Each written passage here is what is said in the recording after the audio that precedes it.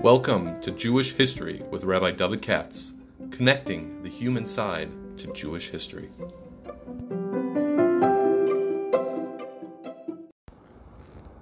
For sponsorship opportunities or to support this podcast, please visit our donate page at www.support.rabbidavidkatz.com.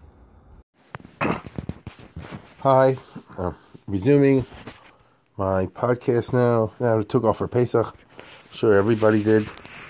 A full plate over here. But I'm going to try to hop around. I saw that this week you have the yard site of the famous Yosef Halevi ben Migash, Rimigash they call him in yeshivas.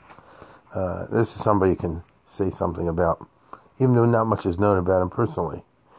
Here you have a famous person from 1,000 years ago, in the late 1000s, 1100s, in the golden age of the Jews in Spain. And I've talked about this a little bit here and there, but this gives me opportunity to sort of concentrate on this for a moment. The Jews were in Spain for many hundreds of years, and they were first under the Muslims and later under the Christians. They're in the Muslims for, I don't know, it was approximately the year 720 or so, up to about 1160, that kind of business. And then the Muslims changed their mind and became intolerant, and that was the end of the Judaism in Spain. And then it picked up in the other part of Spain, with the Christian part, and that's what it was until 1492. So whenever you talk about the history, Jews in Spain, you're either talking about A or B, the Muslim period or the Christian period. And Spain is this Sephardim. It became a big Makom Torah, a major center of Jewish culture, I think. Everybody knows that. Now, the Jews in Spain, especially in the first half, most of what we know about that has to do with what I always like to call the Haskalah, meaning we have voluminous writings from famous Jewish scholars in everything other than Gemara. Oh, you have poets.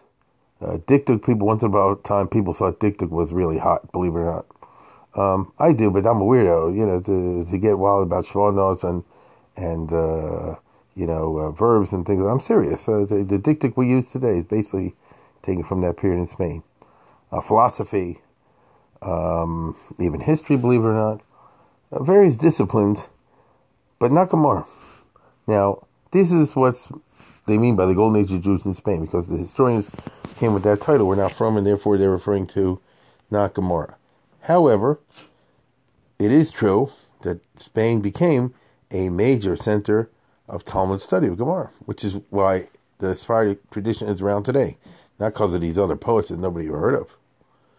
Now, what do we know about that? Here it's very tricky, because, as I said before, the Muslims took over in the early 700s. We have very little information about people in Spain who are great scholars of Torah Sheba'al Peh, of Talmud and Poskim and that sort of thing, in the 700s, in the 800s. Not really. If anything, Spain seems to be a place where there were Jews who were from but not very learned, because a ton of the shilas of what they called the Chuvas Gaonim, that were questions sent to Babylonia, to the big yeshivas that were in Sur and Pumbedisa, the yeshivas in Baghdad, that have survived in the Geniza and places like that, from the 800s and 900s, they're usually from Spain, which indicates that they don't have the big scholars over there. They just right from it. They send all the shalos to be answered in the yeshivas in Babylonia. However, eventually things changed.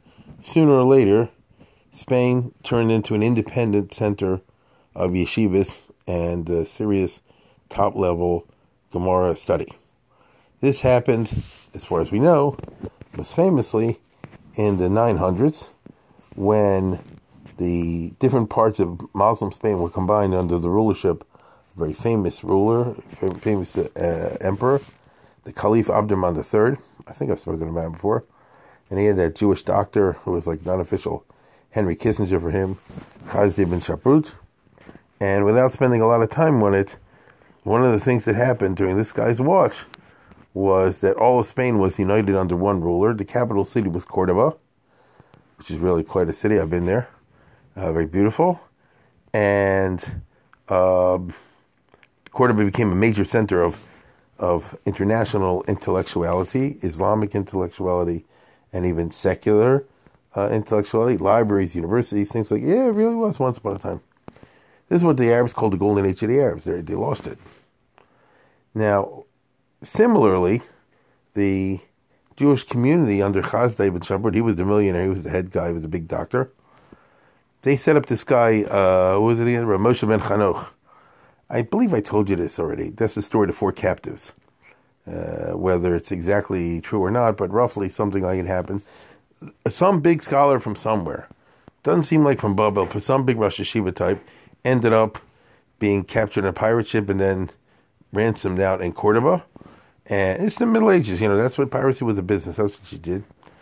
And within a short time, I'll leave the stories out. Within a short time, he founded a yeshiva, because they saw he's a big scholar, in Cordoba, and that became a big Malkam Torah knows. He was a high-level scholar. So just imagine like a Baron Kotler or that sort of kind of business, landing in Cordoba. He had a large Jewish community. They were B-level learners, and he raised them to A-level learners. And that means from that time on, from let's say the middle 900s, throughout into the 1000s, this person, Moshe ben Chanoch, and then his son took over Rosh Hashiva after him. Surprise, surprise, that's how it goes. When the father dies, he leaves over to the son. That's very important in what I want to tell you tonight. He was also a big Talmid Chacham, although he had big fights with other scholars who wanted to knock him out. That's Gansa Mises. They put one of them wanted to put him on a ship. I'm serious. At 70 Atlantic with nobody on board. They played some hardball in those days. But anyway, so the son was the head of the yeshiva. And then what happened was this yeshiva fell apart. So you had like a shtickle Volozhin situation, if I can use that term, in which you had a super yeshiva. But then the Caliphate of Cordoba collapsed around the year 1011, 1012, for certain internal Islamic reasons. And instead of all of Islamic Spain being ruled from Cordoba by one ruler, it broke up into all kind of different city-states, and they all fought each other. So in Cordoba was a battle of warlords, and the Jews apparently backed the wrong guy, and therefore the Jewish community was in trouble for a while and collapsed, and that yeshiva was done. That's the end of that baby. So then what happened at that point in the early 1100s, as far as Lakewood is concerned, as far as Punovich is concerned, advanced learning? Where'd it go? And the answer is interesting. One of the graduates was Shmuel HaNagid, very famous person on his own. Again, there's no time to talk about him. That's a 4-hour person. I'm not exaggerating. But he eventually became the prime minister in Granada, the kingdom in the south of Spain, not that far away from Cordoba. And he was a remarkable guy. He was a big Talmid Chacham, a general, a prime minister, all at the same time. Head of the CIA, the FBI, the Treasury Department. I mean, he was just incredible. And he was also Rosh Hashiva, believe it or not. He was a big Talmid Chacham. He had learned in Cordoba. And he established in Granada a high-level yeshiva because he was loaded. He was the prime minister. He could afford to, maintain guys in full-time learning, get quality people. We even have a couple of poems from him, I say, into the middle 1000s, in which he's making fun of Maggid Shirs who don't know what they're doing, and he said, you're teaching like women or something like that. That was a big diss in the Islamic world of the 11th century. Anyhow, so this yeshiva was there for a while. However, it was eventually transferred from Granada to a city not too far away, Lucena, which was an all-Jewish town, no goyim, and it was fortified. So it's like a Jewish castle. Isn't that interesting? In the middle of Islamic Spain. And it was an all-Jewish city, and therefore the Jews could defend themselves. And they put the yeshiva over there, and this Shmuel HaNagid, when he died, his son became his successor as the prime minister, but he ticked off the Arabs, and the Jews in Granada with the son were all massacred in the year 1066. It's easy to remember, same year as the Battle of Hastings. And it was a good thing, therefore, that they had moved that yeshiva out of the city of Granada where the massacre happened to Lucena. And this yeshiva in Lucena was run by somebody that Shmuel HaNagid had appointed. See, he was the prime minister and the rich guy, He's like Ron Kotler and Reichman rolled into one. And it really was. And so the result is he could appoint anybody who wants to run the place.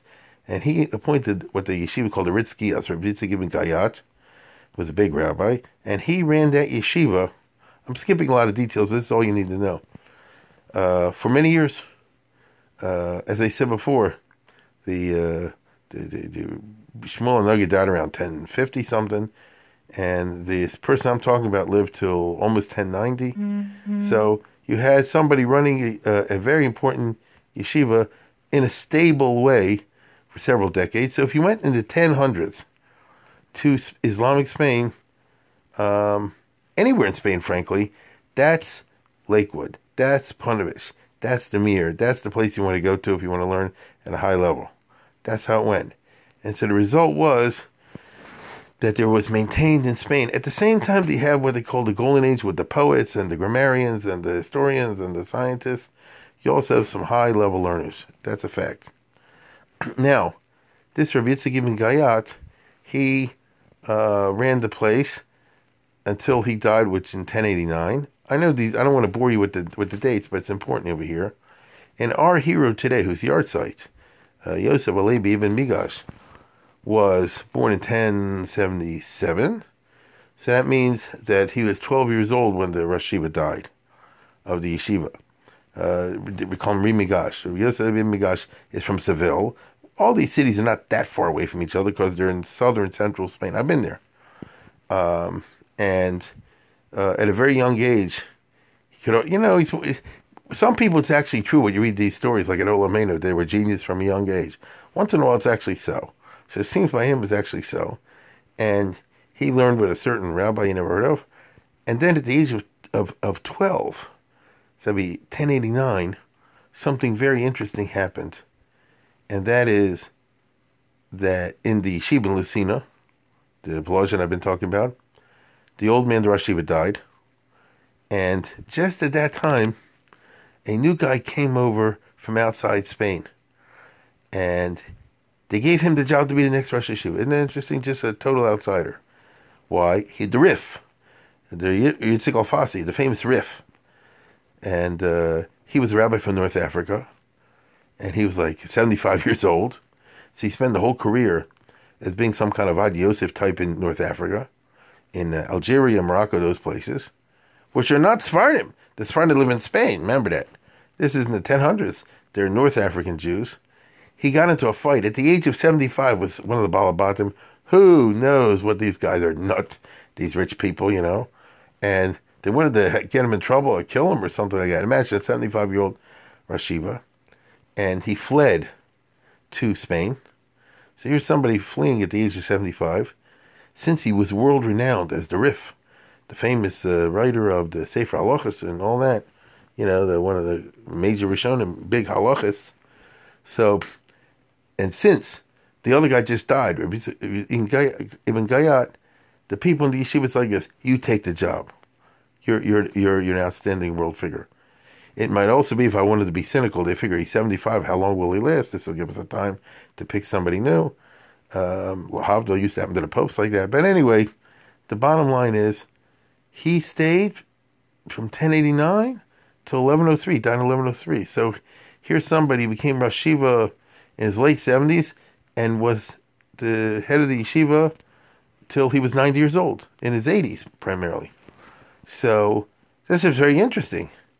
Our hero today, Yosef Ibn Migash, who was like 12 years old, came to the yeshiva with the new guy, with the new Rosh Yeshiva, and he immediately formed a bond with him, and they learned B'chavrus and that sort of thing, because, the old man saw that the young guy is very smart and all that, and had nice midos, and the result is he had a remarkable relationship that 14 years. Imagine a kid starting at 12, and Eloi, learning with the Gadol Ador, shall we use that term, for 14 years until the old man died at the age of 90. So he had exactly the world that he wanted. Now, here comes the interesting part. Then in 1103, when the Rif was 90 years old, he died. So the question now became, who becomes the next Rosh Yeshiva? This is where we get into yeshivish politics. Let's make the story interesting. Because the Rif had a son, and it's only natural he wanted the son to take over. He also had some other students of his that were top guys over there. And he had this young guy, Yosef Alevi Ibn Migash. Now, if he's born in 1077, so he was 26 years old. So can you imagine to put the head of Lakewood or put the head of Demir Panovich, a 26-year-old guy who's not from the family, simply because he's the best guy in learning? And, you can always argue, my son or son-in-law is also very good. So how do you know who's the best guy? Now, here's the thing. Here's where the historical research comes in. The later writers wrote, and they said everything was peachy keen and smooth, and the Rif left like a will, and he said, I want the best student to take it, and, that this Ri Migash should become the Rosh Hashiva, all the rest of it. If you actually read closer, there were fights, because that's what's going to happen. And how do I know this? One of the people in the yeshiva, let me put it this way, when the old man died, when the Rif died, so the yeshiva immediately formed into factions. Who should be the next head? This is so typical in the history of yeshivas, it's ridiculous. We have it in Lithuania, you have it in Poland, you have it in Germany, many examples of this. And they immediately formed factions. So some wanted to support, were backing that the Rif should be succeeded by his son, which is the typical. Others said that they should be by the son of Yitzchak Abali, I think, or something like that, Yitzchak ben Baruch. And some were backing this guy, Yosef Alevi Ibn Migash, who was the youngest, but apparently the most genius of them. It so happened, for historical purposes, one of the people in the faction that was in favor of the young guy was the famous poet Yehuda Halevi. And since he was a poet, he wrote these famous poems that have survived. And believe it or not, one of the poems is about the politics in the yeshiva there. Not openly, but quite obliquely, but very clearly. It's called Rabbi Yosef Alevi Migash B'Shifto Al Kisei Rabba Hari Al Fasi. So it's exactly entitled over there. And you see, by reading between the lines, and it doesn't take that hard, that what happened was there were fights for several months until finally the people said, you have to give it to the most qualified guy, no matter how young he is, and no matter who he's related to, who he's not related to. And there's a whole long poem, one of several, by Yehuda Halevi, who is, of course, the greatest poet, usually considered the greatest poet of the golden age of the Jews in Spain, and arguably by others. And what does he do? He has a whole long poem in which he said, Arvu Kayom Rayone V'Hodu Lanei Kitov. He said, today finally the good guys went out for a change, and not just yichus and who you're related to and all the rest of it. In America, we call a merit appointment, and he obviously represents the faction that is ecstatic because their candidate won, and he's saying, "Oh my goodness, Uri Safwan Afichi Gani Yalda B'Samov Tenish all. I want all the winds to blow. Valkiner Levi Tzalchi." And blow on the keener of Levi. Of course, that's himself, but it's also the new Rosh Hashiva Levi. And I want to just read you this small part. He says, Omnam at Rosh Plilios Yehosef Rav. You are the most qualified person over here. Hakim Chelhim Lahachias Havidas Lashias. Hashem has obviously intervened that you should get this kind of a job. Hayom Yad Ha'emes Gavra. Here, today, for a change, emes won out, meaning merit won out over nepotism. V'tzedek omed al kano, and justice triumphed. V'gavu ma'alos haTorah, v'kavod hu shalei sono. And as a result of you becoming the Rosh Hashiva, getting the merit winning out, so the ma'alos haTorah is raised, and kavod is returned to its place. Because if you give it to somebody who's just a relative to be the head, and he's not qualified, then kavod runs away. And he goes on to say, "So necha yilbu shuboshes, your enemies are now covered with shame. For ohel rishonim minenu, and the tent of the wicked, that's the guys favoring the other candidates. They're now gone, and they're running back and forth, and it's really amazing." And he wrote many poems about this person that he admired as the big Rosh Hashiva. I'm talking about Yehuda Halevi over here. You have to know you immediately read poetry. I get it. Not many people are into that stuff. Only weirdos like me. But he's unbelievable. He says, "Haluchos lo nishtabro." When you're alive, if you're giving shir, the luchos never were broken. You see, because you're alive. Aron b'kruv lo nikbro, and the Aron is still here. It wasn't buried in the ground. And Sama hod someo, and oh my goodness, one after another. Now this person, Yosef Alevi Ibn Migash, what they call him, the Ri Migash, he headed this yeshiva, let's see now, for almost 40 years, from 1103 to I think he died in 1141. So that means the yeshiva was run by the most qualified person, and that took it to its zenith. So this is a history of yeshiva that started under Shmuel Nagid, and then went to a big level under the Ritzkias, and then the Rif, and then after the Rif, the Rimigash. So this is a galaxy of highly qualified Rosh Yeshivas, of Gedolei Hador, and that's what turned out this very interesting phenomenon called the Sephardic Gadol of the Arab period. Now, this is a yeshiva that had many, many students, and if you want to get an idea of what their style is, what their style of learning, the answer is there's one person that you can get it from, and that's the Rambam. And the reason is because this yeshiva had many students over the decades. He attained the world fame. It's hard to explain a podcast, who Gadol is and all, but nevertheless, the Rimigash became one of the biggest people in the world in his time, and you have Shalos and Jews from all over the world, I say. And at that time, the Jews still had it good in Spain under the Muslims.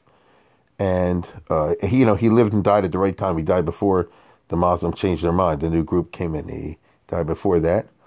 And one of the students was the Rambam's father, Maimon, Moshe ben Maimon. And the Rambam grew up, if you know his biography, after by the time he became Bar Mitzvah, the Almohads, the anti-Jewish Muslims took over, and then he had to learn hiding with his father. He never went to yeshiva or anything like that. And that's who the Rambam is. And so he got all his learning from his father, and father got all the learning from the Rimigash. So if you want to know how you learn Gemara, or how you paskin, you look at the writings of Maimonides, the Mishnah Torah, the Pirush Mishnayos, all those things. This has the stamp of the golden age of the Jews in Islamic Spain, and that's the sheet of the Rambam. He says it many times. He says, I paskin like this, and this is the way they did it in my father's place, and that's the way the Rif did, and that's the way the Rimigash did it. V'zichron isu mavis, and he says in the Pirush Mishnayos that you have no idea who the Rimigash was. His zikaron, his memory was terrifying. In other words, he had unbelievably photographic memory, and the man was very great. And if you read the Shuvah, so if you want to know who the Rimigash is, you can do it the hard way, which is he left a few writings. Apparently he wrote on all Shas, but all that survives, I think, is about Basra and Shavuos, I believe, Chidushim. But you can do it the easy way, which is to read the Rambam, who writes very clearly and very easy, for dummies. And with the Rambam, you are getting the, what should I say, the way of studying the Torah from the tradition of the Yeshiva Lucina. That is who the Rambam is. Now, the Rambam was so sure that his way is the correct way, because in Spain, what's there to talk about? It's Lucina, it's the Yeshiva, it's the Rimigash, it's the Rif, it's the Rimigash, the Ritzkias. It had such a glorious tradition that I'm sure the Rambam was convinced this way of learning Gemara is the only way of learning the Gemara, and this way of paskening is the only way of paskening. And when he issued the Mishnah Torah, he says, you don't have to rely on any other books, just read my book and you know what the din is and all the rest of it. Obviously, that didn't work with the rest of the world. The Ashkenazim and the other, they said, that's how you may learn in Spain. It's not how we learn over here. But I do totally understand the confidence where the Rambam is coming from, because they was very high-level, solid learning in this yeshiva.